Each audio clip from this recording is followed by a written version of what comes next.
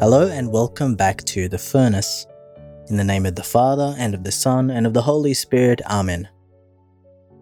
One of the more beautiful aspects of doing the Alpha course at the parish I serve in is to witness parishioners discover or rediscover that the Holy Spirit has an important part to play in all our lives.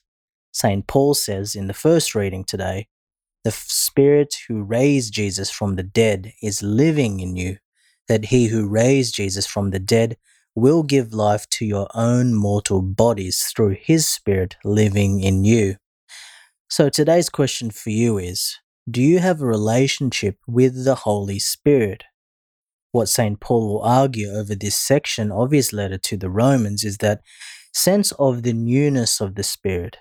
For if the Spirit is the presence and power of God living in you, then the Holy Spirit is, as you might say, the animating principle of our faith and the one who makes it possible for us to live as a disciple of Jesus Christ. Now, the Catechism gives us a helpful way of understanding the role of the Holy Spirit in our prayer and life of faith, and it says, quote, "No one can say Jesus is Lord except by the Holy Spirit. Every time we begin to pray to Jesus, it is the Holy Spirit who draws us on the way of prayer by his prevenient grace.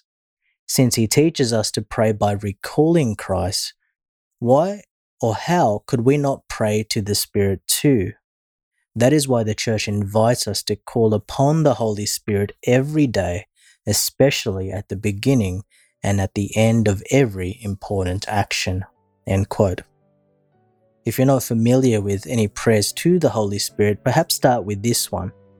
"Come, Holy Spirit, fill the hearts of your faithful, and enkindle in them the fire of your love." Let us pray. Almighty ever-living God, grant that we may always conform our will to yours and serve your majesty in sincerity of heart. Through our Lord Jesus Christ, your Son, who lives and reigns with you in the unity of the Holy Spirit, God forever and ever. Amen. In the name of the Father, and of the Son, and of the Holy Spirit. Amen.